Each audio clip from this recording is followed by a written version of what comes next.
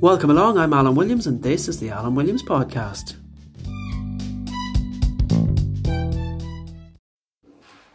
Hey folks, welcome to episode number 27 of the podcast.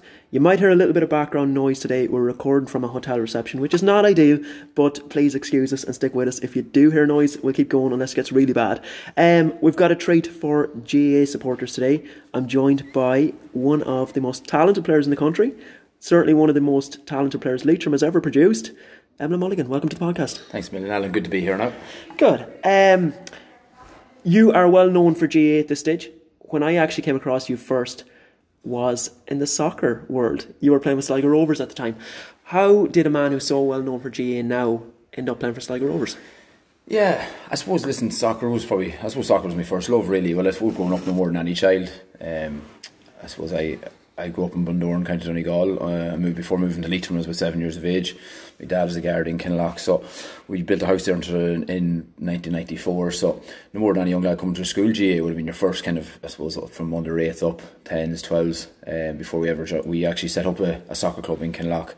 And I suppose from that under 12s, I was playing for Sligo Leitrim Academy at the time, played in the Kennedy Cup, and I suppose Mickey Feeney was the manager at the time. He's a Sligo man here, and who would have been a massive influence, I suppose, in my career at an early age, along with Niall Harrison. And I got called into Sligo Rovers under 15s, I think it was. It was just after starting up at the time. So that kind of, I suppose, the whole professional aspect at the time of the way Sligo Rovers was set up, and in comparison to when I was playing at GAA club level, I suppose I felt like nearly a professional footballer, do you know? Appealed, yeah. Yeah, and I suppose I stuck at it, and I suppose the likes of Mickey Feeney there as a coach at the time was top notch, you know, and even to this day I'd hold him in a fierce high regard in terms of, I suppose, the level of expectation he had of players and professionalism. And I suppose from that then Sean Connor came in, and I suppose I got opportunities at that time at 16 years of age. I played in pre-seasons against Shamrock Rovers and Finn Harps, and I suppose it just took from there really. And the GAA was, I suppose, I was still playing it, but I suppose I played under 16 county alongside it. But then as the older I got, I was, suppose, involved with the first team then at Sligo Rovers at 17, and I suppose I had to sacrifice then county minor.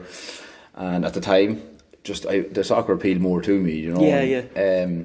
I suppose it's very hard to know why it went, but it was definitely more professional aspect of it appealed to me at the time, and I suppose, you know, the attitudes were totally different, and it was just, as I said, it was just more professional, and that's the reason I would have chosen it at that age of my life. When you're young as well, I suppose the appeal of being a professional footballer probably stands out a little bit as well. Yeah, well, of course, and as a young lad you always had ambitions of going across the sea to England or these things, you know, and I suppose I got called up to Ireland under 17s for trials and that sort of thing, and I suppose that, as you said there, that whole appeal and soccer, it was just there, that professional lifestyle, whereas I suppose I wasn't getting that at Leitrim at underage level, yes, you know, and although I missed out in minor level at Leitrim, and I got called in then to Leitrim minors only about a month before championship, but our under 17s Sligo Rovers, I got to an Ireland cup final against Home Farm the same weekend, so it never worked out. But probably a regret I have then is ever having to walk away from it, you know. And like as great as the GAA career was, I still look back at it now, and I suppose my best sporting days were probably involved with Rovers at an underage level. And Sean Connor came in and he gave me my senior debut against UCD at 17 years of age, and you know, and I myself and Shimmy Coleman made the debut the same day. And you know, like I suppose when you look back, and not that I'd ever say I was good enough to go across the water, but I suppose different career choices made different paths for me. And in 2007 then the Guards came knocking, and you know, I applied for it and I got it, and it was kind of a Rob McDonald was like Rovers manager at the time, and he offered me a full-time contract. My parents weren't on for that because they didn't see, I suppose, a successful career in terms of, I suppose, you know what I mean, and they probably didn't see the money element and the security. So I headed for Templemore in May, and Rob McDonald inevitably left. Paul Cook came in, and I suppose I played a bit of under 20 there and then, but unfortunately with the Guards it just wasn't a career that the soccer just didn't coincide with the Guards as such, whereas the GAA was probably the easiest choice. And I suppose that year I got called into Leitrim Senior, and I suppose took off from there, you know. And you know, I was a bit surprised at the time that you had left, and I'm not saying it because you're sitting in front of me, but I thought I'd seen a little bit of you play, and I'd seen you the underage, and I'd seen you coming through, and you played first team. I was going, this guy's got something, this guy's good, and I could see in my head you were going to be there for the next few years, and you were going to be a mainstay of that team. And I was pretty certain. There was a couple at the time that I thought, yeah, they're going to make it, you know. And then I heard he's actually left the club, and it did surprise me a little bit. But was it always a case of GAA was a background love, and it was one of those things you just wanted to do, and playing for Leitrim maybe was something that you were growing up and you were thinking that's something I want to do someday? Honestly, no, I'd be honest with you. I made my Leitrim debut in 2006 in the National League against Donegal, and I was just 18 years of age, but I was with Rovers at the time, but the league started in January that stage, and for 2006-2007 both years I left in the middle of the National League for Leitrim to go back to play for Sligo Rovers. So like, I suppose by proving that, playing Sligo Rovers was still my number one. You know what I mean? And it was just in 2008 then when I joined the Guards, and I couldn't commit to Sligo Rovers then. That was my first championship year then for Leitrim, was 2008. I suppose something has to give at that stage. You know, and I suppose it was job related more so than anything else. You know, and I kept coming back, playing for under 20s for Sligo Rovers, I think it was at the time, or the second thing, or like a reserves team as such. And then I was still going and coming to Gaelic matches straight after, and I was trying to juggle the both of them. And unfortunately, like, you know yourself, you can't do everything, and both of them were at a high level. And first Dessie Dolan came into Leitrim at that stage, and he gave me an opportunity. And listen, it's not that you ever look back and regret your county career, but definitely regret it. Like I don't think I probably would have made it across the water or anything like that, but I do think I would have had a very solid career in the League of Ireland career. And, you know, I'm still a big follower of it. You know, and I suppose it's just a professional element of it. I see it's. As much as the Gaelic has gone professional, and you probably get more publicity and more, I suppose, attention being a Gaelic footballer, and you're probably better off, better known, more profile. Yeah, definitely. But it was just a kind of. It's a funny one because I remember Shamie Coleman saying something similar in that he had that decision to make as well. I think he had. I think he had a county final, and then Rovers were trying to sign him at the same time, and it was pretty much make your decision at that point. It worked out well for him, but again, it's very few that are going to end up playing for Everton and playing for Ireland and whatever. So in the long run, do you feel like you've made the right choice? Well, in terms of, I suppose, the way it worked out for me, probably I did. I suppose initially at the start, you know, I suppose playing for Leitrim and that, like, you're not playing you don't play for Leitrim to come out of it like a celebrity or anything. You know, the plaudits don't come with it, or the cups don't come with it, but at first I feel I've, you know, made a decent enough stab of trying to make Leitrim better, and like, it's my ambition for playing for Leitrim was just get Leitrim better known and more respected, I suppose, and because I know, like, there's young lads going to college and they're nearly embarrassed to tell people they're from Leitrim, like, you know, and who do you play for, Leitrim, and they're looked down on. And I even found that going to Templemore myself, and I remember playing for the Sixers team down there, and we had some great players down there like Aidan O'Mahony, John Misker, these fellas, and I remember the manager asking me, like, where were you from, and I knew automatically when I said my name or I was from Leitrim, it was kind of nearly looked upon as in, you mustn't be that good, you know, and I was nearly until I had to go out and prove myself. Right. Then they said, Jesus, there is good footballers in Leitrim. Does that drive you on? Did that bring your levels up? It would have been. It would have been the reason. One of the main reasons I probably transferred up to Dublin club football was to prove a point that just because I'm from Leitrim doesn't mean I'm as good as Bernard Brogan or any of these boys. You know that,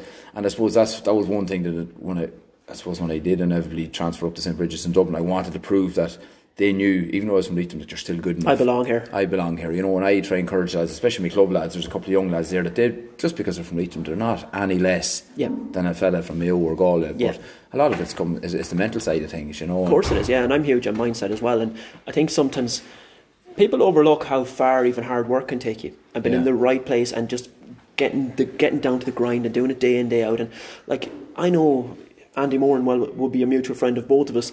I look at guys like that and I think, there's obviously a level of talent, but there's also a huge desire, there's a huge work rate, there's a bit of self-belief there, there's actually realising, well, do you know what, I'm going to have to put in the hard yards here if I want to get to the level I want to get to. Yeah. Are you the same in that regard? I would be completely, and I suppose coming through Sligo IT here, no more than yourself, when they did play Sligo, and Andy Moran would have been on the team at the time, and I always said he would have been one of those inspirational fellas that we would, us younger lads coming out of freshers, would have been looking up to, you know. And I've grown to know Andy well over the years, and I suppose a funny kind of story was back in, I think it was 2014 or 15, both of us were captains that day, and at the Connacht final launch, or Connacht championship launch, let's say, we were up in Ballyhaunis doing a photo shoot, all the captains at the time, but there was a book, whatever, done out, my profile was who's your favourite GAA footballer, like, you know, and I was sitting beside Andy, and I just showed him, I was like, I says, bad and two of us are captains here, and I says, I'm showing him that you're my favourite footballer. You're my hero. But it was an inspiration in his attitude, like, it was, as you says, like, it was never a case that he was a rocket pace or that, it was just the brain was so good and his attitude was so good, and as you says, listen, I suppose talent can bring you so much, but it definitely is down to work and commitment off the pitch, like. And you know, I even see that myself, and you're doing work even outside of football, you're in the gym, but you're only there an hour, 5 hours a week, but it's what you're doing them other 20 odd hours a day is 100%. More important than actually what you're doing, like, you know. 100%. And you mentioned the word, their attitude, and I think going back to Andy and yourself, even away from football, I think there's a great attitude and a great respect for everybody, and just somebody that'll give you the time of day all the time. And I think that's what takes people to the top. And I always say you get to the top because you've got a good attitude. You don't develop a good attitude when you get to the top. And I think you guys are a good example of that, because you can have all the talent in the world, but and I know footballers who you would say those guys are going to make it. They have huge ability, but they never had the work rate to match it. And then you get other guys who are brilliant in training, but they're not so good in games. So it's an interesting one, When you transferred, then you left Rovers and you went to play with Leitrim. Do you still remember walking into that first training session the first time? What was that like? Yeah, I suppose. Listen, I remember going up.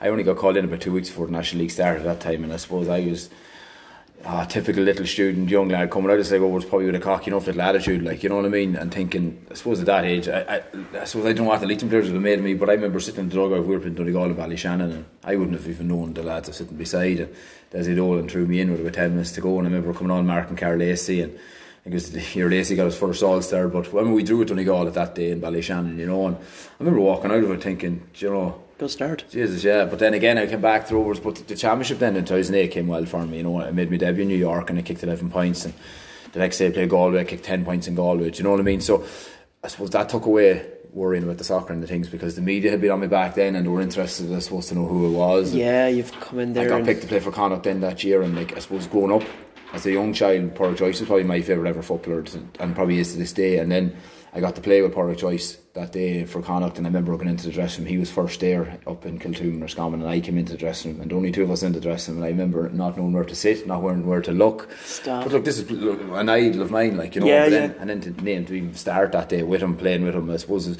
that'll always go down as a massive day for me, especially growing up. I haven't watched him win All Irelands. It was always a day I'll always remember, But I suppose that year especially went very well for me, and obviously then the years after, then unfortunately with injuries and that, I kind of set it back. But no, listen, you kept bouncing back. But it was a good year just to, I suppose, forget about the soccer end of things. Yeah, well, I suppose it was important that first year probably was good, because at least it gives you a little bit of confidence and reinforces that, okay, I've left something behind, but maybe it's worth it. Yeah, maybe I made a good decision, and I suppose, listen, when you get involved in, I suppose, that level in a county football and getting to play for Connacht, you say to yourself, maybe this is what it's about. Yeah, this is what it is, and it was really enjoyable, I suppose, at that time too. And what's the commitment like? Because obviously we all have this idea that playing county football, it is a big commitment. How big exactly is it? Yeah, it's changed over the years. It's changed drastically. Like when I started in 2008, it was Tuesday, Thursday, Sunday. That was it. And there was very little. It was very little emphasis in gym. Now there was a small bit Dessie Dolan would try to bring in with us, but there wouldn't have been massive into strength and conditioning or even nutrition. I suppose my diet. I was always a wee bit chubbier, even weight wise back then, and as I said to the boys, I probably was better with a bit of weight on than I was when I got leaner. Like, that's been generally honest. It's funny. Like, protect yourself. But you a bit more power of that behind you. But no, I wouldn't have found it too bad. Now the commuting was probably the biggest thing. I was in Dublin at that stage in 2008 as a student guard in Store Street in Dublin. So you're commuting Tuesday, Thursday, back down Sunday. But were you training in Leitrim at the time? Yeah, we were training in Longford. We were training in Longford. Yeah. Some nights in Clune and in Leitrim as well. So it just depended, because we'd no centre of excellence at the time. We'd no set place. Every day it was different. But I think the travelling wise thing is probably the biggest commitment, rather than actually what you're putting into it. Right. I think now, even last year, your schedule, you're Tuesday, Thursday, maybe Saturday and Sunday, depending on you're getting your gym in. But I'm doing that now at the minute, even though I'm not involved with anyone at the minute. I'm sitting in the gym 4 or 5 days a week. It's lifestyle at this stage. But it's the commute. I'm in a local gym here. I'm only a kilometre. Yeah. I'm home and back in an hour. Whereas with Leitrim now, I'm not too bad living in Sligo, going up to Carrick last year. But you're still 45 minutes in the car going, you're 45 home, you're there for 2 hours. It's just the commuting, I think, is the biggest part. I think no player will give out about the commitment. Players still want to do it. They want to do it, yeah. Yeah, and club, when I left the county here and went back to the club, the club I found as much of a commitment. I'm still travelling out to Connacht 35 minutes, back in, it was still 3-4 nights a week. So I think harder as you get older, I suppose, as well. When you're younger and maybe you're single and things are different, you have less responsibilities. Yeah. And there is other lads in, and I see lads here myself with children now, and it's very tough. And it's not even on them. It's easy for them. They're probably delighted to get away. But it's very tough on the partners and that, and that sort of thing. And there's nothing probably in place for that kind of, I suppose, to put their needs, and to say, well, listen, bring your children here. I always thought, if there was teams with a lot of children, that there should be creches set up for when they are training on Saturday mornings, that they can bring their children and leave them. You know what I mean? Because, yeah. But no, it's definitely changed in terms of the amount of days and that. But I still think players wouldn't change, because everyone, and yourself, how much health and well-being has come on now in the world, and how much of a bigger thing it is. Players want to do something every day. Of course you do, yeah, and I'd be the same. It's very hard to sit still and not do anything. Like, that's it, 100%. I train 5 days a week, and I wouldn't be anywhere near elite level athlete, and I do it because I love it. And I think even for me, it's for the head as much as anything. Just enjoy it, get out and blow the cobwebs away. But I do think one thing I would say, and people talk about the GAA a lot, and it's probably because it's a focal sport in our country. But like I talk to people here in Sligo that are in the tri clubs that are doing Ironman. Yeah, like the hours that them men are putting in comparison to GAA players. Like they'd wipe them off the table. Like I know from chatting lads are putting in 5, 6, 7 hours some days trying to get ready for these things, and they're getting nothing for it. There's no publicity, there's no absolutely nothing. But then it's just it always comes back to GAA. Oh, we're too much, we're doing too much, and just because it's in the media, I suppose people listen. But there's so many other sports out there that are. Do you know what I am a little bit concerned about, Emlyn? And I don't know, I'll get your opinion on this. Maybe the younger generation have been influenced by that. Yeah, I remember. Oh God, it's probably going back 4 or 5 years ago now. A young fella came up to me looking for advice. He was playing county minor at the time, and he said to me, look, the management team, they want me to start doing gym work, so when do you think will be the best time for me to fit it in? And I said, well, what's your schedule like at the minute? And I swear to God, he was on a pitch 7 days a week, and some of those days twice a day, because he was playing with his school, he was playing with his club, he was playing with his county, and there seemed to be no communication between the managements at all. It's going, some people just need to sit down here and say, okay, you've got him this day, we've got him this, give him some recovery time. And like he was asking me, when was he going to fit in 2 or 3 gym sessions a week along with that, you know? And I remember saying to him at the time, I said, look, I'm not trying to be a prick here, but you're going to be finished by the time you're 22, 23, the way you're going at the minute, you know? And to the best of my knowledge, he's not playing county level anymore, you know. So I think it's important, because I'm aware that we're going to have a lot of GAA fans listening to this, and probably a lot of younger ones. What is your message to those guys on that?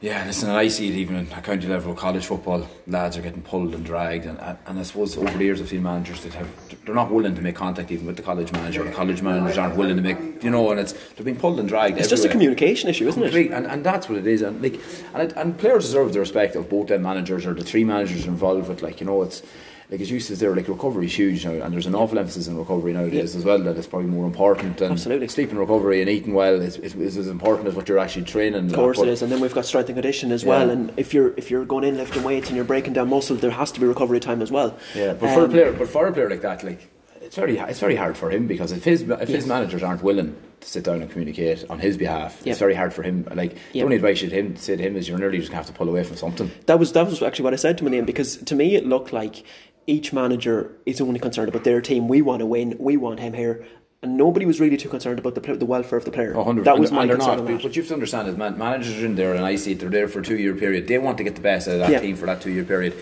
They're not worried about that player in 10 years' time, what sort of shape he's going to be in. I think players have to understand that. Well, at this moment in time, that manager might be praising you and this and that, especially at elite level. They're only going to be there for a short period, that they're not worried about him, and they have to get results. Yeah, that's it. And it's a results-based game for managers. They're there to get a job.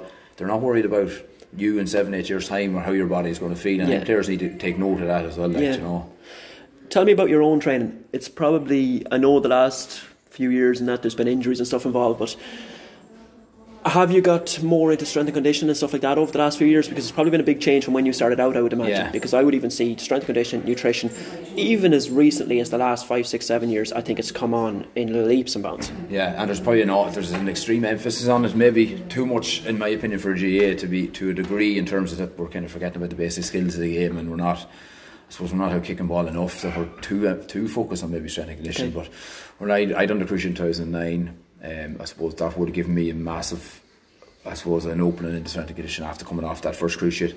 And unfortunately done it again in 2010. And I suppose at that stage, listen, I suppose when you're injured first laid up, you're very focused on nutrition, because weight gain is going to be a huge effect when you're not training, you know, and then doing the rehab. And I got involved with Keith Fox, our physio at the time. He's the Irish rugby physio at the minute there. He's from Athlone, so he was very knowledgeable in terms of what to do, you know. And at that stage then Mickey Moran came in from Derry, himself and John Morrison, God rest him. They came in managing us then, and that was 2010-11, and they brought in an Ollie Cummins, who was a top notch kind of strength and condition. He would have been the first, I suppose, ever to hit our, let's say, come into Leitrim at that stage. So I suppose we were lucky with him that he was the first, because he's such a knowledgeable fella, and he changed the complete philosophy of what we should be doing and what we shouldn't. And he definitely kick-started, and I suppose from him it completely built it on. Like, I remember going to him and I couldn't do a chin-up. Do you know what I mean? Like, I remember going the first day, and he was like all of us were the same. Like, we couldn't even do a chin up. Like, and that's madness. That was 2 years. Like, you know, this was 2010 or 11. Like, you know. Yeah. And I suppose, back now, it was fairly embarrassing going in, but even squat and deadlifting wouldn't have had a notion of what we should be lifting, or what I mean. And he changed it for us, and I suppose that led on all year after then, for county, and even nutrition. He was an emphasis on it, but whereas that became a focus, and I see it now with underage 16, 17, 18 year olds. They're mad for the gym, they're mad for pumping the triceps, the biceps, bench press. But I think a lot of them then are forgetting about going out kicking a ball against the wall, do you know what I mean? And that frustrates me when I see young lads coming through and they're athletic and all. And the game has changed in a way that you can get away, especially in Division 4 when we were playing it. I found if you were athletic in Division 4, you were going to be a good enough county footballer. But as the levels go up and you see the dubs, their strength and condition alright, but it's the intelligence and the basic skill level is 100%. Whereas I think a lot of players are forgetting about that part of it.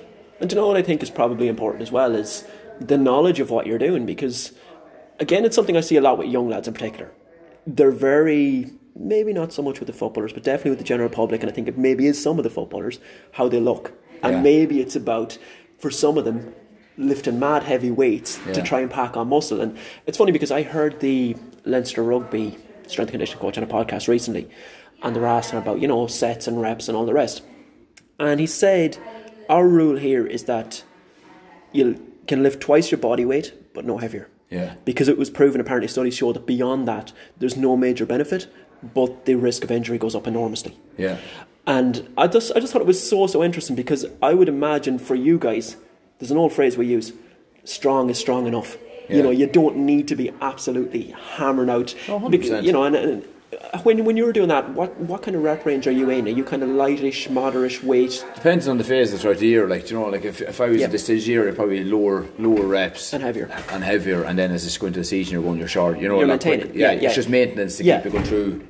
And a lot of it I define then is it's forgotten about that time of year. And the most important, we could lift very heavy for 3 months now, and then you're going into heavy enough in January, February, March. Come summer, then players just ease off and forget about it. And whereas that's the time of year, I suppose, that you want to be hitting, and I suppose that's where Dublin and these teams why time it. I'm so glad you're saying that, because I'm blue in the face saying it to people, because I've seen that, and especially at club level, when people kind of ask me for advice, and I'm going, well, you're going in there for 6 weeks before the season starts, and then you're abandoning it for the rest of the year round. What is the point? I would have at the start, I suppose, initially, I would have been kind of thinking, I should do 3 months now, but sure, you're consistent on the pitch, you're losing everything that you've, I suppose, the work you put in the winter, but no, I just see it and I suppose a lot of players would do consistently. You're doing that part this phase now, this time of year, but then it does ease off, and I think the mentality is all summer now is you're on the pitch and you're and it's but it's important that it is periodised, like you were saying there, because I think there's so much ego lifting as well, and it's people nearly every time they go in trying to set a new PR and all this, and I'm going, Jesus,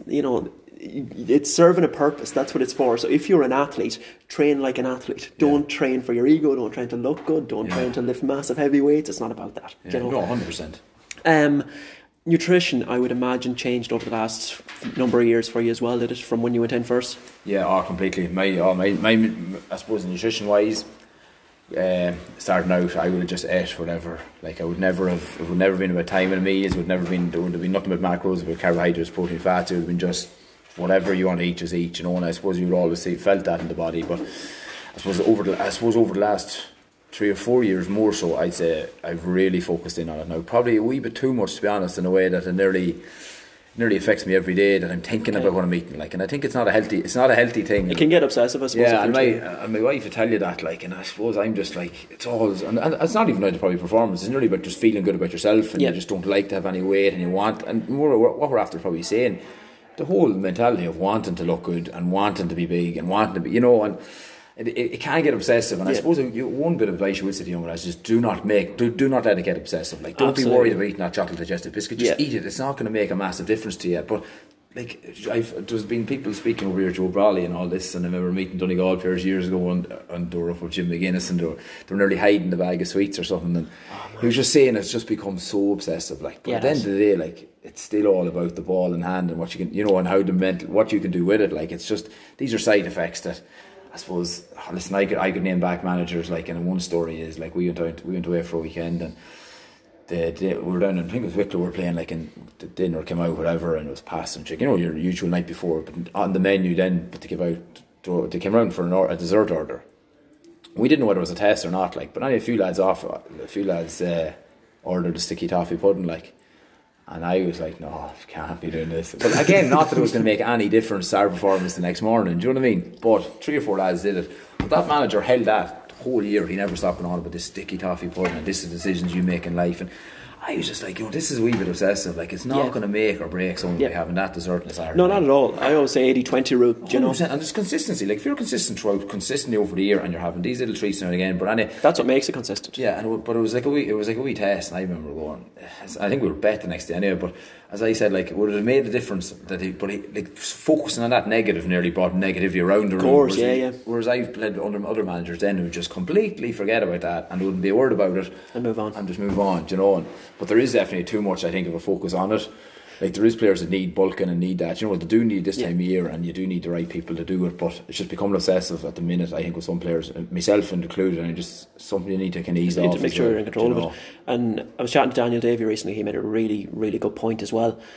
We were talking about, I suppose, a lot of the Instagram influencers and going around with like 0% body fat nearly, you know, and the point we were making was, and Daniel said it himself, that's not optimal for performance. 100%. You know, and that's what, again, our young athletes here listening need to keep in mind, that it's not about going around with a six pack and all the rest, because what is happening a lot of the time is those people are in a deficit, so their energy levels are quite low. Yeah. So in terms of performance, they're not in an optimal condition going out onto the pitch. Yeah. You know, so it's just keeping all that in mind and bearing, I suppose, the whole overall picture, not just any one kind of let's get down to this percent body fat, which obviously at that level there's going to be a certain and I suppose the biggest thing is there is some players that are generic that are just in naturally great shape and they are all ripped, but the problem is, and as you said, social media, we all want to be that person and we're all looking at photos and we want to have that body and we want to be this size, but it's just not possible. And as you said, performance is more important than aesthesis, like, do you know what I mean? As you said, there's top county players there and you see them take off the top and they mightn't even see an ab on them. That's like, it, yeah. You know what I mean? Like, and it's, as you said, it's not to be end and end all. It's performance is key, I suppose. It's 100%, yeah. And it's an important message to put out there, I think, and it's great to hear from fellas like yourself as well and from Daniel, because you're the guys people listen to. You know, that's it. But as you said, it's just social media is the place to stride with pictures of players. Yeah, keep things in perspective, and it's not even real. You know, a lot of it's not real. Talk to me about your injuries. You've had some horrific times over the years. 3 ACLs, is that right? 3 ACLs, yeah. Oh, listen, I suppose you think back, and I was thinking on the way over here actually before I speak to you, how do you put into words when it happened? But 2009, obviously, when I done the first time, I suppose it wasn't as common in 2009 as it was 5 years later. Like, you know, I was kind of the start of it, and I suppose it kind of took a bit more attention at the time because there wasn't near as many GAA players doing it. Okay. Were you nearly a guinea pig then in terms of how to deal with it? At the start, yeah, and like even now to this day, anyone I hear doing cruciates, even if they're other county players, I'd always be in touch with them, like, just to let them know, because at the end of the day, it's easier to talk to someone or someone that's done it. But 2009, 2010, I remember coming out of Santry after the first one, and you know, it was I suppose it was, at that stage I thought my career was over, but in fairness to Ray Moore and Santry, was like, listen, don't be worried about it, we'll get you back, you know. But to do it then the second year in a row, now I remember getting a phone call, and I suppose the biggest thing was when I'd done it both times, and no respect to physios at the time, they were like, no, it's not gone, and we can feel the test, to do a test on your leg, and I was like, no, the pain was too excrucifying to not have it gone, you know. Then you get the result back from your scan 6 weeks later and it's like, it's gone. You're just like, I remember the second time now, it was fit to, I suppose, listen, you speak about depression, these sort of things, and I suppose at the time mentally I would have been in a bad place, you know, but at the same time then, listen, it's not the end of the world either. It is only an injury. It is tough to deal with, though. But it is tough to deal with, you know.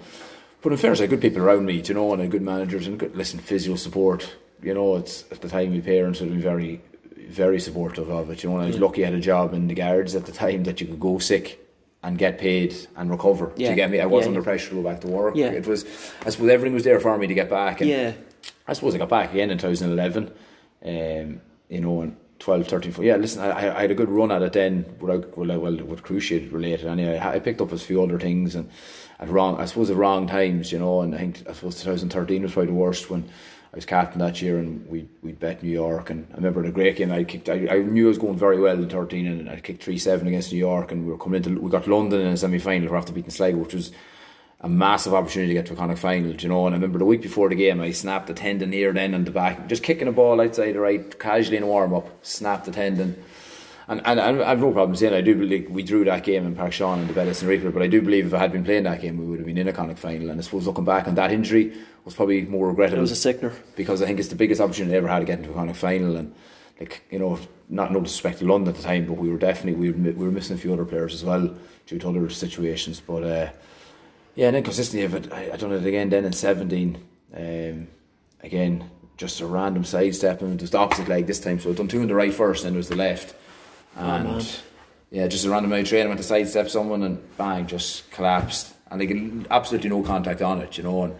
And for any player to do it once in their career is bad, but 3 times is but horrific. One bit of advice I always do say as well, and I've probably learnt over the years, in 2000 and the 2 times I done it, 9 and 10, were possibly after having consumed a lot of alcohol. In terms of 2009, I came back from a wedding on a Friday night. I'd been up drinking, my cousin got married, came home to Carrick that day, played on it off in a game. Now, I'm not saying it was down to drink, but my body was definitely a lot weaker at that moment in time, in that you know what I mean? No more. That's really interesting, yeah. And the fella came in, snapped, which was grand. But the second time then, I remember 2010, it was after the week after Rag Week here in Sligo. And I remember, yeah, but enjoying yourself. Yeah, but you know, I know, but I'll be honest with you, I'd done 3 or 4 days here in Rag Week, and my body, I swear to God, I'll never forget that Saturday morning.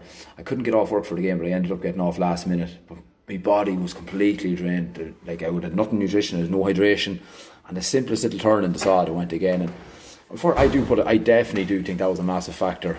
Yeah. Then, especially the second time, because the body was just completely weak. Well, the muscles are going to cramp even without, you know, if you're not hydrated properly. I basically come to a stage now, like if I had drinks the night before a game, and I shouldn't have, I nearly would sacrifice telling the manager that I said I'm not playing because of my body. And whether it means getting thrown off a team or not, I do definitely put down to getting a lot of injuries on that basis. Like, and it would be something I'd always say to lads, like it's not really worth it, because the body was completely shut down. Like, and it definitely wouldn't have helped that part. You know what I mean? The strength just wasn't there at the time. Yeah. But yeah, 2017 was disappointing now again. But listen, I set myself a target, and Benny Guckin was manager at the time, and John O'Mahony. And in fairness to them, they were like, listen, we've New York next April, we got my operation in July. He goes, I'm going to give you every possible chance to be back for that May game against New York. And listen, thankfully I came back and played it, and like, you know, played Loud, got man of the match against Loud, then the qualifiers after, and you know, we ran Monaghan close, you know, so.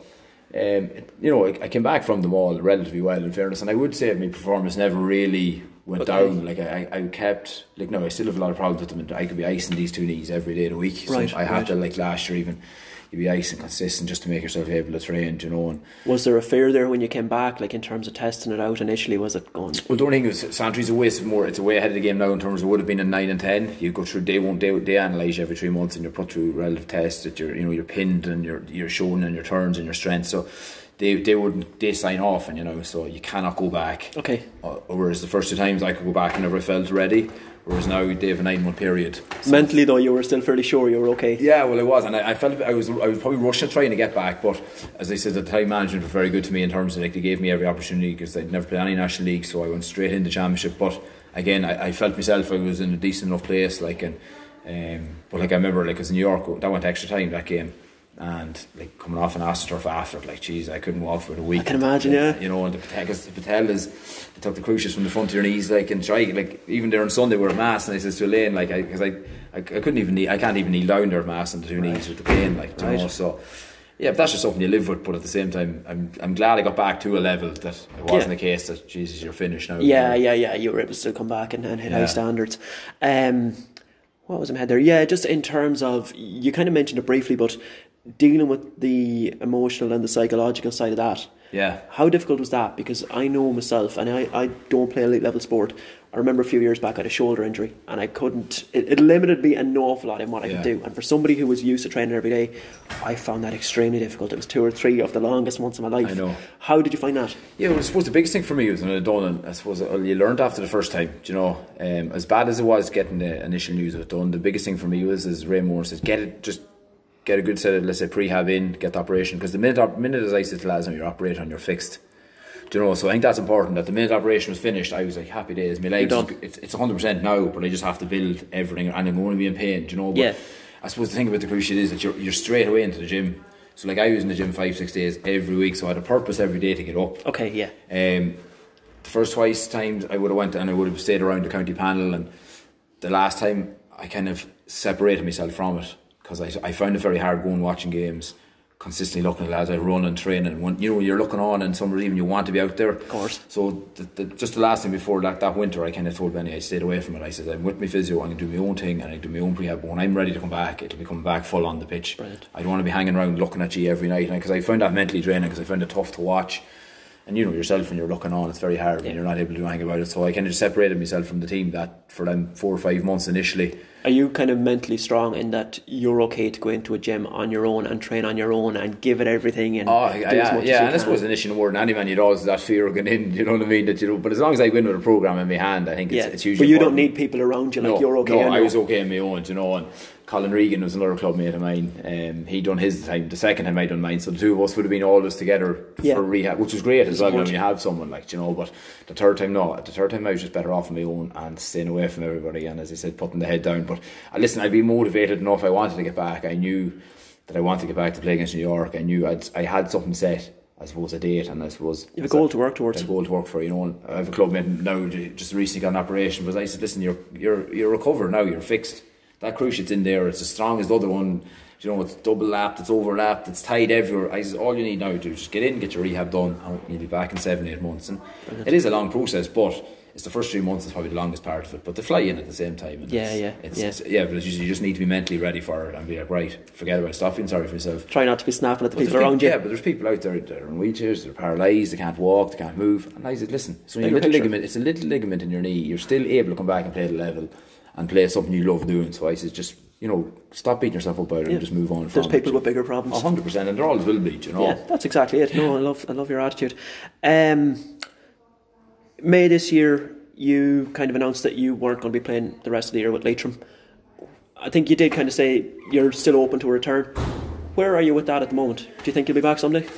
Yeah, listen, I suppose I'm not retired. First and foremost, I'm not retired. I still think there's a few more years in me.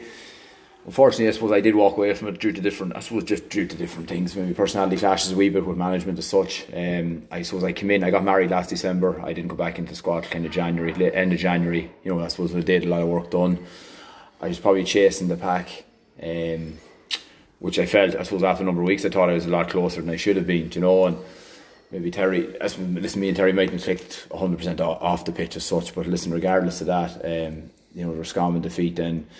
Due to a number of issues, I decided to walk away from it, not completely closing the door. And I know Terry himself said the door was still open for me, but to this day, I suppose here and now, I haven't received a call from Terry to go back. So where my future lies, I can't really say. It's out of my control. I still love to play for Leitrim. There's no question about it. Whether it's this year, maybe not, but I'll be available next year again. But I suppose there's very little to say on it, bar the fact he hasn't rang me. They're back training. They're back training a good number of weeks. There's a squad in there in place, so he hasn't rang me to come back. So from your end, you just want to play for Leitrim, though you'd love to do it. Well, listen, I'm Leitrim through and through. Like, there's no question. And listen, I suppose, Terry and management, they're in there to do a job, and you have to respect that as well. And if he feels that I'm not his type of player, and that's fair enough, and I have to deal with that part of it as well. I felt he didn't value me as a footballer last year. Probably lost a lot of confidence on that basis. And maybe that affected me on the pitch, but are you a confidence player? Completely, yeah. Like, and I suppose over the years people might say, look at me and say, but I still need encouragement. Like, I go around the younger lads, put the hand over their shoulder and tell them they're great, and I keep trying to encourage, and that they know that. But at the same time, some days I need to be told. Everyone needs that bit of reinforcement. Just because I'm there 13 years or 12 years doesn't mean I don't need a hand over the shoulder to be said, listen, Emlyn. Yeah. And I think maybe sometimes that's kind of forgotten about with older players, but I definitely need encouragement 100%, and it's definitely, I suppose, mentally drained me, because I think I'd be a very deep thinker in terms of when I go to drive, and I'm always thinking football, like it goes through my head, and it's thinking why am I playing, and it probably mentally drained me, that nearly affected me again, trying to, like, where I wasn't making myself any better probably from it, but listen, I'm available to play for my county, there's no question about that, but I said it's up to Terry what he wants to do, and if he doesn't want me part of the squad and he feels he doesn't want me around it, well, that's his decision. He's fully entitled to that. That's it, yeah. And as you know, and I know, and sport changes very, very quickly, and anything can happen. That's it, So, but listen, I'll keep myself in shape for the winter, and there's no question. And as I said, anything, if he ever rings, I'd be the first man to jump at the opportunity. But I just have to mentally, get myself around that you're not being called into your county squad, which is kind of an unfamiliar position to be in, Sure. Whereas every other year, you you'd be rang to help management maybe, you know, get things ready for the year. But this year now, I'm not even getting called into it. It's something I have to deal with. But listen, I'm not going to beat myself up about it. You know, I said I'm content enough where I'm at, and you're happy out. I'm happy enough at the minute, you know. And tell me, what's your own training like at the minute then? Is it gym work mostly? Just gym at the minute, yeah. I'm hooked up with a fella here. He's kind of a personal online trainer, so I suppose my biggest thing is it's been the first time since, I suppose, a long time that I've had nothing this time of year to actually focus on, as in terms of pre-season training or that. So like with club wouldn't be going back to January or February, so I just needed to hook up with someone to make myself accountable, to log in every day with food, nutrition, you know, calorie intake and all that sort of thing. So you're staying on top of things pretty handy, so I've a month under my belt now, so it's good, like, you know. It's as I said to ourselves, just to get me out of the house, because there's days there when I come from work, I'm like, you know, I'm no interest going to the gym today, and I'll leave it. But the fact that I have to log into this and go through and put in my weight, it just makes me accountable. Keeps you feeling good too, like, you know. That's it, and especially coming to Christmas. And listen, I'm looking forward. Listen, I've weekends away and stags and weddings coming up now that I'm just going to enjoy, like, you know, whereas I wouldn't have over the years. You know, you'd be worried about something else happening. And so in terms of training that, and I'm playing a bit of soccer then for Cornview Celtic. Then they play on the Astro there during the week, so it all keeps you ticking. Get the soccer, get the shin pads back. Get them back on. So yeah, listen, you know yourself. It's the little things in life. Going out for a walk, for a 40-minute walk around Dorley Park there in the evenings. Yeah. I get as much satisfaction out of that now, and you know, and it's I suppose the older you get, the more I suppose appreciative of them little things, you know. Absolutely. Did you find when you were playing and you were, we'll say, you were very, very busy with work, you were busy with family, you were busy with life, how were you with switching off from it all? Because you sound to me like a pretty deep thinker. You've even said it there. I probably don't switch off, really. Do you not? No, I don't.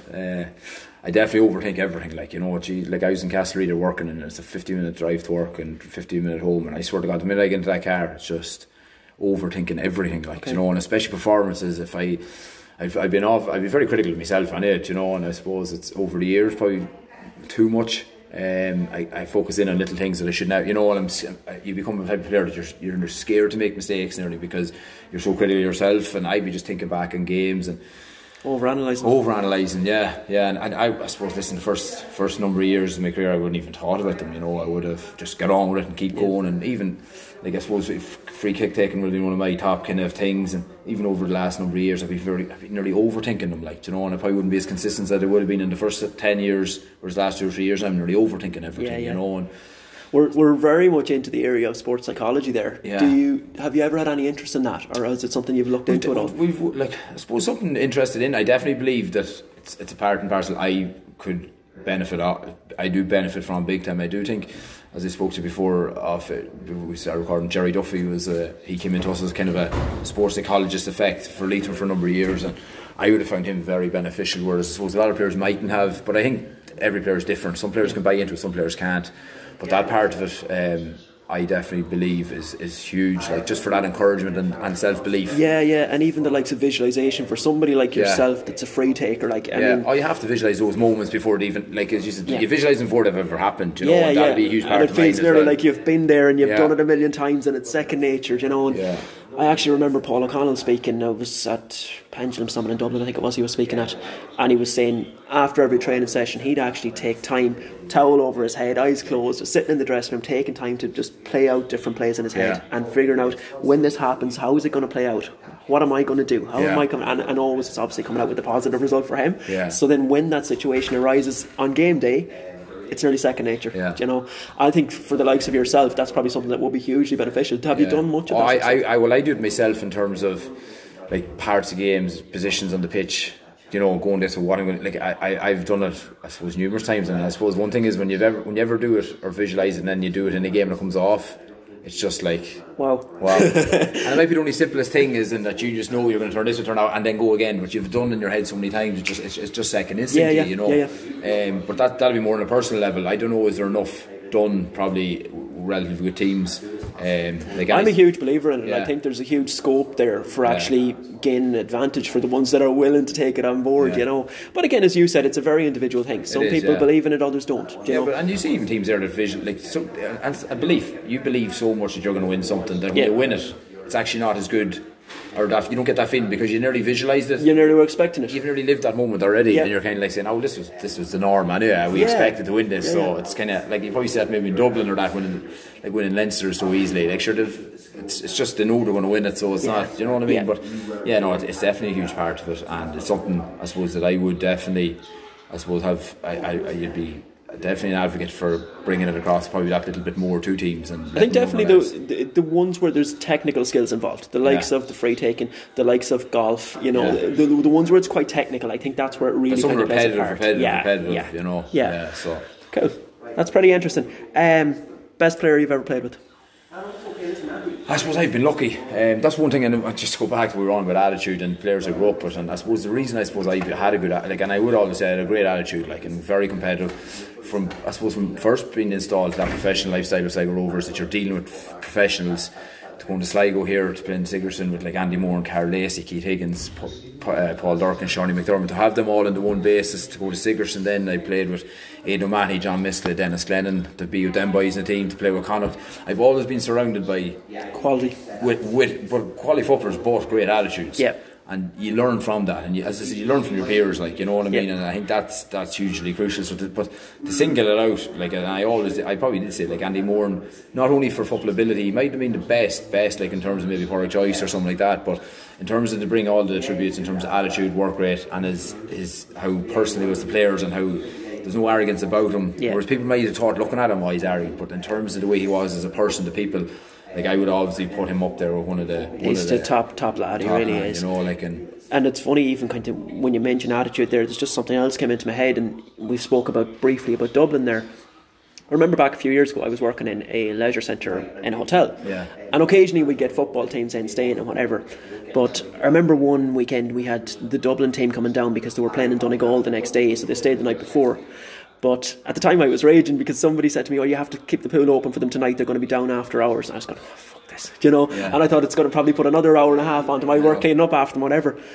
They came in and they went into the pool. They were so professional. They were only off the bus, to be fair. So they weren't hanging around or anything. They were straight down into the pool, and they were put through kind of a proper little recovery session and everything in the pool. And I just couldn't believe just the level of professionalism, the attitude. Because I had seen other teams, and I'm not going to name them, but they were in that pool and they were fucking floats at each other. That's what they were. They were there. But no, I seen them, and even when they came out then. And they were just, again, attitudes. They were stopping for a chat. Everyone said thanks. And it's the small things, you know. It is, of course. Went into the changing rooms and they were absolutely spotless. I was expecting to go in and find World War II in there that I was going to have to clean up. Course, but it's little things. And people think about Dublin and whatever. I think, they'll talk about funding and they'll talk about all the rest. But there's attitude and there's work rate and there's all that stuff and talent, and that comes into play as well. Of course, and it's it's those small things like cleaning the change rooms. That's what creates a culture. That's what and I think that's important. It's respect as well, it is. And I suppose it'll flow through a team when you see one or two at it too. I think it's hugely vitally important that there is groups and leaders that do that, because people see your leaders, but especially for younger lads coming in there to them panels, they're looking to see what Stephen Cluxton does, they're looking to see what Johnny Cooper does. So as much as they might know it, and I probably would have been the same growing up, I probably wouldn't have realised whatever I do, there might be a young lad looking at you, but it's important to carry yourself well. And the standard is set completely. Right, so best player is Andy Moran. Best player you've played against? Andy Moran as well. No, growing up I suppose I had a few tough battles with Keith Higgins. Was probably one up there. Marked him a number of times at under 21 and had the opportunity to mark him at senior level as well.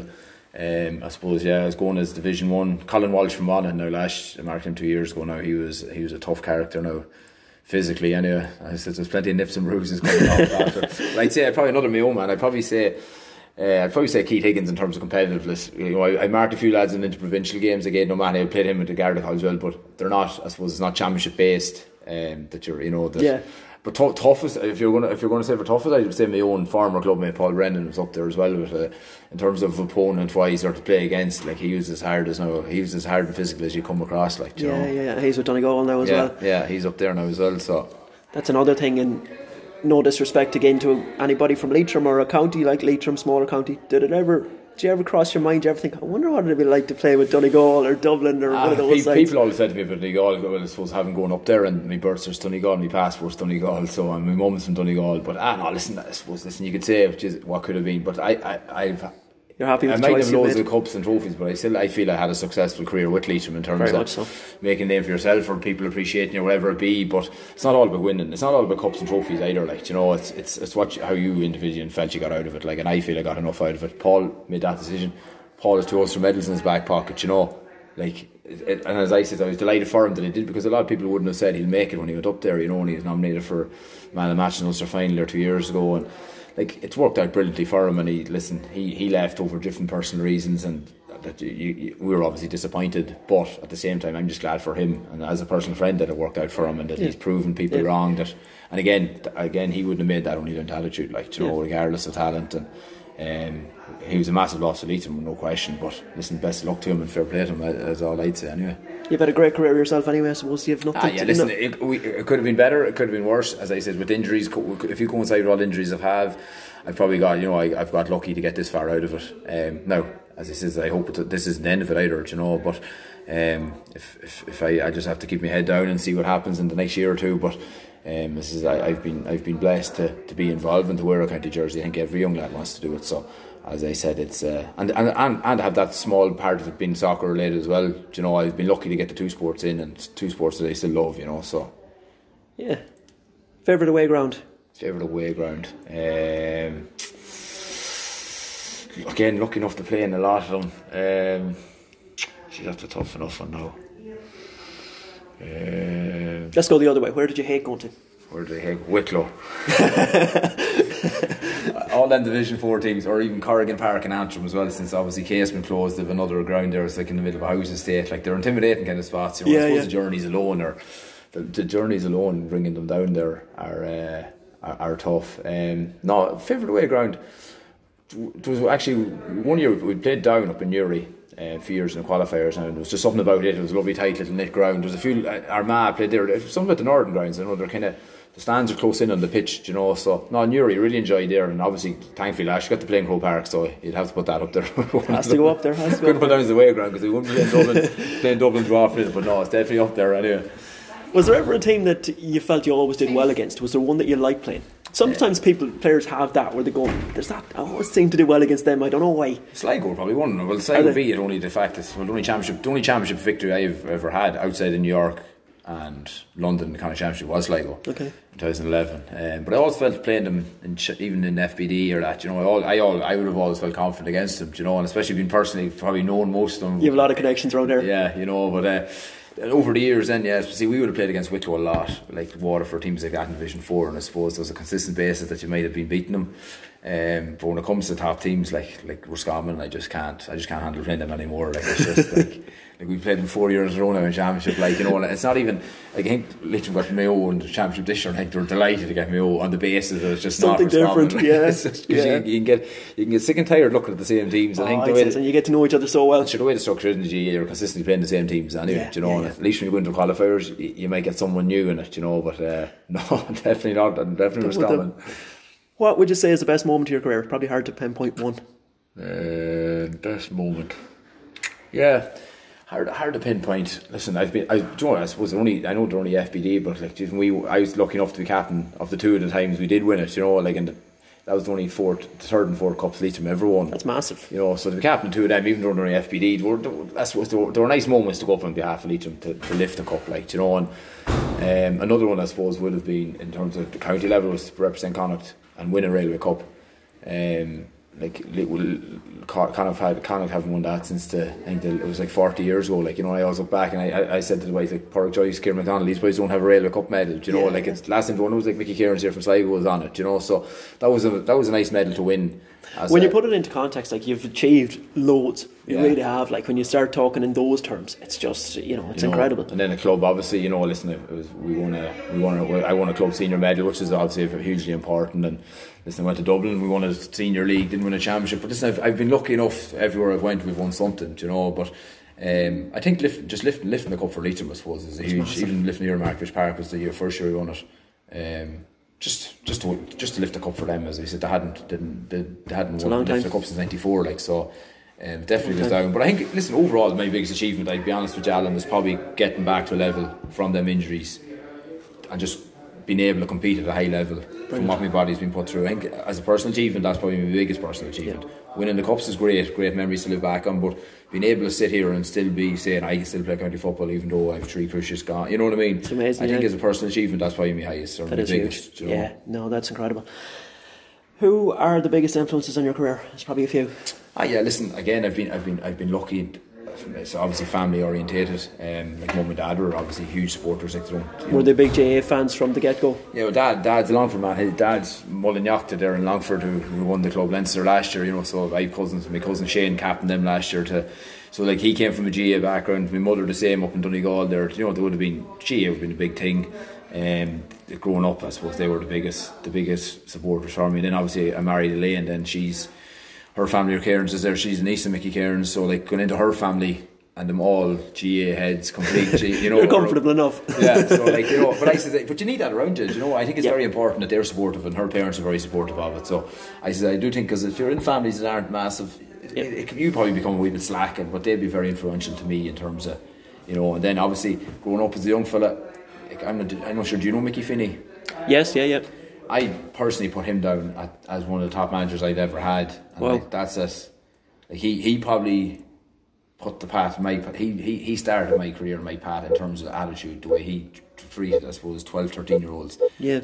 He was extremely strict, and like the compliance was zero. Like everything had to be 100%. Like, you know, and I just see 12, 13-year-olds now running around a training and they're going mad. No discipline. Like the discipline he put on me probably led the path for me going forward. And I suppose, like, I've never probably said it to him, or I've never said to anyone. I say I've been through some great managers, from Mickey Moore to Dessie Dolan to these men, but I definitely would put him down as probably the main influence for me starting off in terms of the path he put me on. Definitely, yeah.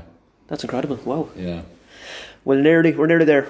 These days, I hear you're doing a little bit of co-commentary and whatnot. Yeah, listen. Are you enjoying it? Yeah, great. Yeah, last 2 years now. Last year, I suppose, it was the first time I went up, and I had a few gigs in Croke Park. So then this year, I suppose, when I stepped away from Leitrim, I was a bit more available. You know, it was a bit surreal now. I done, because I was doing a few games this year. I done Tyrone, Longford was the first game done this year, and Leitrim were playing at the same time in Carrick against Clare. So it was a wee bit kind of conflicted. Should I be sitting here or should I be there? But no. And then I got up to Croke Park. I done a few games. I done a few the Super 8s, and I done the Ireland minor final, the semi-final as well. So I know I enjoy it, and RT have been good to me now. And first, to give me myself and Mickey Quinn from Longford seem to be two lads from the lower divisions that have been bringing up regularly. So listen, it's lovely to go up to Croke Park and to be sitting up there as ISIS. But you've earned the right to be there as well. You know, as I said, listen, back, if I look back, starting out in my career, that I'd be sitting in Croke Park with Des Cahill and Colin Cooper beside me, commentating on a Dublin Roscommon game. Something you'd never probably really believe. So. Yeah. Listen, and hopefully it carries on again this year, and I suppose it does fill a bit of a void when you're not playing. Keeps you involved. It does, and it's an aspect that I do enjoy, you know, and I think that hopefully going forward you'd like to have it, you know, to establish it that you're consistently doing it, because like I've been chatting to him O'Hara a good bit there as well, and you know, I do think he's very good on the radio, you know, and you know, he'd be giving me, I'd bring him actually that time for advice or that, just to see what should I be doing or that, you know. So now hopefully that, I suppose, that thing with RT carries on, or whoever be off the ball news talk. So something definitely enjoy, and hopefully it'll last another while anyway. Yeah, that's cool. You're a good communicator, and you've played the game to a high level. Do you ever see yourself maybe packaging that and coming into management? Yeah, listen, it's definitely something I'd be hopeful of. I've been involved now, I suppose, last number of years. I do take trainings here and there with different teams when clubs ring me or that, and it's definitely something I have a passion about. Underage, probably not so much, you know. I suppose I'd probably rather go in at a more professional level. I suppose more than anyone with standards, I do find it very hard to go back to, I suppose, some clubs that are sloppy, and you know that they're not all on the same wavelength. Now listen, we all have to go back and get them up to that level, I presume. You know, I obviously I understand that, but I suppose county is probably where I'd rather be at, whether it be minor 20s or senior at that level, where you just have a group of lads that have the proper attitude, because I find it very hard to go into dressing rooms or train teams that they're just not willing to give. That's very understandable, yeah. You know, and I suppose now maybe it's a bit of a selfish thing as well, but like I just find some clubs, and you know, you try to portray that attitude through your club, obviously senior players in your club, but it's very hard sometimes just dealing with some players that are just, you know, their heads aren't 100% in. That's it, when you've got used to a certain standard. It is very tough. It's tough. Yeah, hopefully down the line, and probably in not sooner rather than later, probably, you know. So again, it's another path. Listen, at the end of the day, you never want to walk away from completely anyway. Like, I think you have to keep. You're going to be involved in some way. You're going to be involved in some capacity. You're hooked, like, you know. So that's it. Hooked is right. Yeah. We're nearly there. Any advice that you want to give to, we'll say, some young lads, the young Emlyn Mulligan that was maybe 14, 15 and starting out, maybe not on the soccer path, but they wanted to play county or whatever. If it was playing county, my biggest part, and I suppose playing at that level under 16, I no disrespect to the coaches that I had at that level, like our level of coaching at that age was terrible, like, you know. But the one thing that I would have perfected my own thing would have been the simple things, like the kick pass, keeping possession, head on, not making mistakes, basically. Like, I think a lot of players now, and I see drills and you see gym, like, it's always they want something so complicated that it's the next best drill ever, whereas some of them can't kick the ball from this end of the room to the next and put it on your chest, like, you know. And I think the biggest thing for young lads coming through is if they can perfect the simplest skills of the game, that they will, like, to be a county player, you don't have to be, you know, like, you watch Dublin, like you watch Johnny Cooper and these lads. Them lads might kick the ball only twice in a game, but they just can read the game and they can fist, but they never give away the ball or they never make a mistake. And I think that's the biggest part of it, that just focus in solely on doing the simple things right. The rest will come with it. But if you can, at that age, 14, 15, 16, 17, get the basics. Because I see lads, even some lads at county level, still can't kick the ball 20 yards. Do you know what I mean? Like, and it's, but there's some other attribute to be there, you know, in terms of physicality or getting a hand in. But I think the basic skills, and I think that's part of GAA we're losing a wee bit, is we're so focused on tactics and everything else that we're forgetting about what we should be, basically I suppose the part of the game that. So effectively make sure we get the basics right is what you're saying. Yeah, I just think that anyway. I just think it's nearly forgotten about, and I think I know my game is all about the basics. It's like get the ball, kick it inside to the forward, but that pass is 100%. It's either in front of him, it's bounce pass. Do you know what I mean? And I suppose, like, after that, listen, outside or right and all these passes, they're skills that need to be practiced, and it's just practice the basic skills. And I think enjoyment is huge as well. Like, you know, it's if you don't enjoy it, it's very hard to be involved in it. And now that comes from coaches as well. Like, coaches need to understand as well that players come to enjoy, like, and I follow different coaches online and they're saying about children and what's the biggest thing. Like, he says, if you see a child coming to training and he's running out of the car to get running onto the pitch to get a ball, like, he's happy to be coming here. But if you see the child that's iffy and half walking, sulking, coming up, like, it's you know, it's not all about getting in their heads all this, but it's just about the enjoyment of it. And as I said, the basics I think are hugely important. And again, attitude. Listen, you mightn't be, even if you're not the best or skilled or most talented footballer, your attitude can still bring you. It can still bring you a good distance and bring you to that level. You know, 100%. And looking after the body as well. 100%, yeah. And that recovery time and all the rest as well, and keeping a nice balance. And you know what I would say as well, and we didn't really discuss it in detail, but looking after your whole life as well. I think that you've got hobbies outside of that, and you've got interests outside of it. That your whole world is not on this one thing. Yeah, because you need to escape. Yeah, you know, because I think sometimes people get so focused on this one goal, on this one thing, that it nearly becomes obsessive. Yeah. And it's a dangerous thing, because if that's taken away from you, like you had your ACLs, like if that happens to somebody who has nothing outside of that, mentally that can probably be tough. Yeah, because you're in a bubble, like, and you're in that bubble and you're in that group, you know, and everything is just focused for that one goal, you know. And I suppose, and even outside life, and I suppose it's different when I'm married, and but any fellas that they're a massive part of your life as well, and it's very easy to forget about them. Yeah. You know what I mean? Like, there's still little simple things. They say, listen, every Friday night we'll go for dinner, and you know, they're healthy things. They're healthy. It's so important to do it, and especially I've even found it over the last few years. Once you kind of start hitting 30, 31, 32, everybody's lives are really going in different directions, and it's so important just to make that effort, just to keep in touch with people, and just keep that, as you said, Friday night go for a game of pool or go for a bit of dinner. Because or when whatever, it's over. Like, that's like when you finish football. You don't want to be just sitting there going, geez, what do I do now? I've no friends left, I don't know anybody else. And that's saying, at the minute, like, whereas I might be playing county football this year, I don't know what I'll be doing, but at the same time I'm content because I have focuses on different things, like, and whether it be run New York Marathon next year, you know, I will put down now a pen to paper in the next coming weeks and put out a plan and say, well, if this isn't happening for Leitrim, well, I can have to focus on something else. But I'm not going to be sitting there every evening going, what am I going to do with myself? Because as you said, listen, it's a short career, but you don't want lads focusing on that can't put their whole lives on hold because of it, because there is so much more, you know. And for, as you said, if something happens and you get injured and you're gone in the morning, you need something else to be there to keep you mentally sane. Anyway, you definitely do. I think we're nearly done now. So just in terms of yourself, if everything goes perfectly in the world of Emlyn Mulligan over the next 5 years, where are you? What are you doing? Where are you in life? Listen, definitely the next 5 years, I suppose the number one for me. Well, I'd still hopefully play in any old club, definitely. You know, I hope to keep going with that until the day I can't play physically. But management definitely is the next step. That's something you'd love to do. Listen, it definitely is, and I suppose in the next 5 years, in the next year or two, possibly more so. Probably just there's a few courses I just wouldn't mind getting in and around, you know, and just getting that level up. But like something I would have done over the years was kept pieces of, with trainings and all that over good managers, that you would be able to nearly just have a scrapbook that you could go straight in, you know what I mean? And having been involved with so many good people and talking outside of football in terms of like Jerry Duffy and these people, and having the experience of so many managers, be it soccer, Gaelic, I think I'd have enough experience there to bring in. You sound like you're very open to learning as well, team. though. Oh, that's it. Well, you're never finished anyway. Yeah. I feel when I do take teams, I feel I'm going in there not knowing what I'm at. But then I'm thinking, well, you have enough. You have to back yourself as well and say, well, you've done enough over the years to know you can train a team. But at the same time, you'd like to get in there maybe as a selector or an experienced manager and just watch. I suppose because management and coaching are totally different. Like they're two different roles, and you see that at county level now. One's a manager, and one's a coach. They're never both. It's a single job for each, but. Maybe managing might be better than coaching. I don't know, and to this day I wouldn't know if I'm a better coach than a manager. But it's probably just tasting things and trying them and that's see. it. It's just experimenting, and whether it be going to a club at some level, we'll see. But definitely underlying coaching is where, and I think it's something I would probably enjoy more than playing. I think that just being there and being able to analyse, and I probably wouldn't get too stressed out on the line. I probably would focus more as a player individually. I think I'd really stress myself out more. Whereas I think it'd be great as well, though, that you're so, I suppose you're still young and you're still playing and it's very fresh in your head and you're coming out and you can see it from the player's point of view as well. 100%, like sometimes there's nearly archaic views with some of the managers probably in terms of the way they do things, and even the more recent advancements we spoke about already, the strength and conditioning, the nutrition, you've got a fair handle on that now. I think, and there's probably a lot you can bring to people. I think as you said there, I think younger managers, there's not enough from out there at the minute, because like any manager, like I presume now, like Sandy Moran, by all accounts there's rumours he's going to Mayo under-20s, but like him needs to go straight into it, I think, because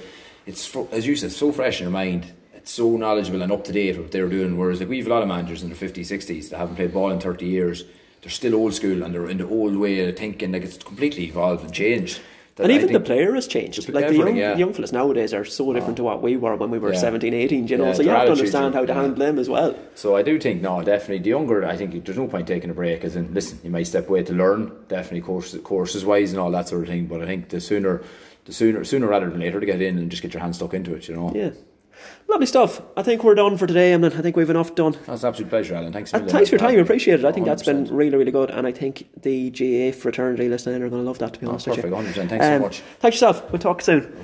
That's it, guys. I hope you've enjoyed this week's podcast. We will speak again next week.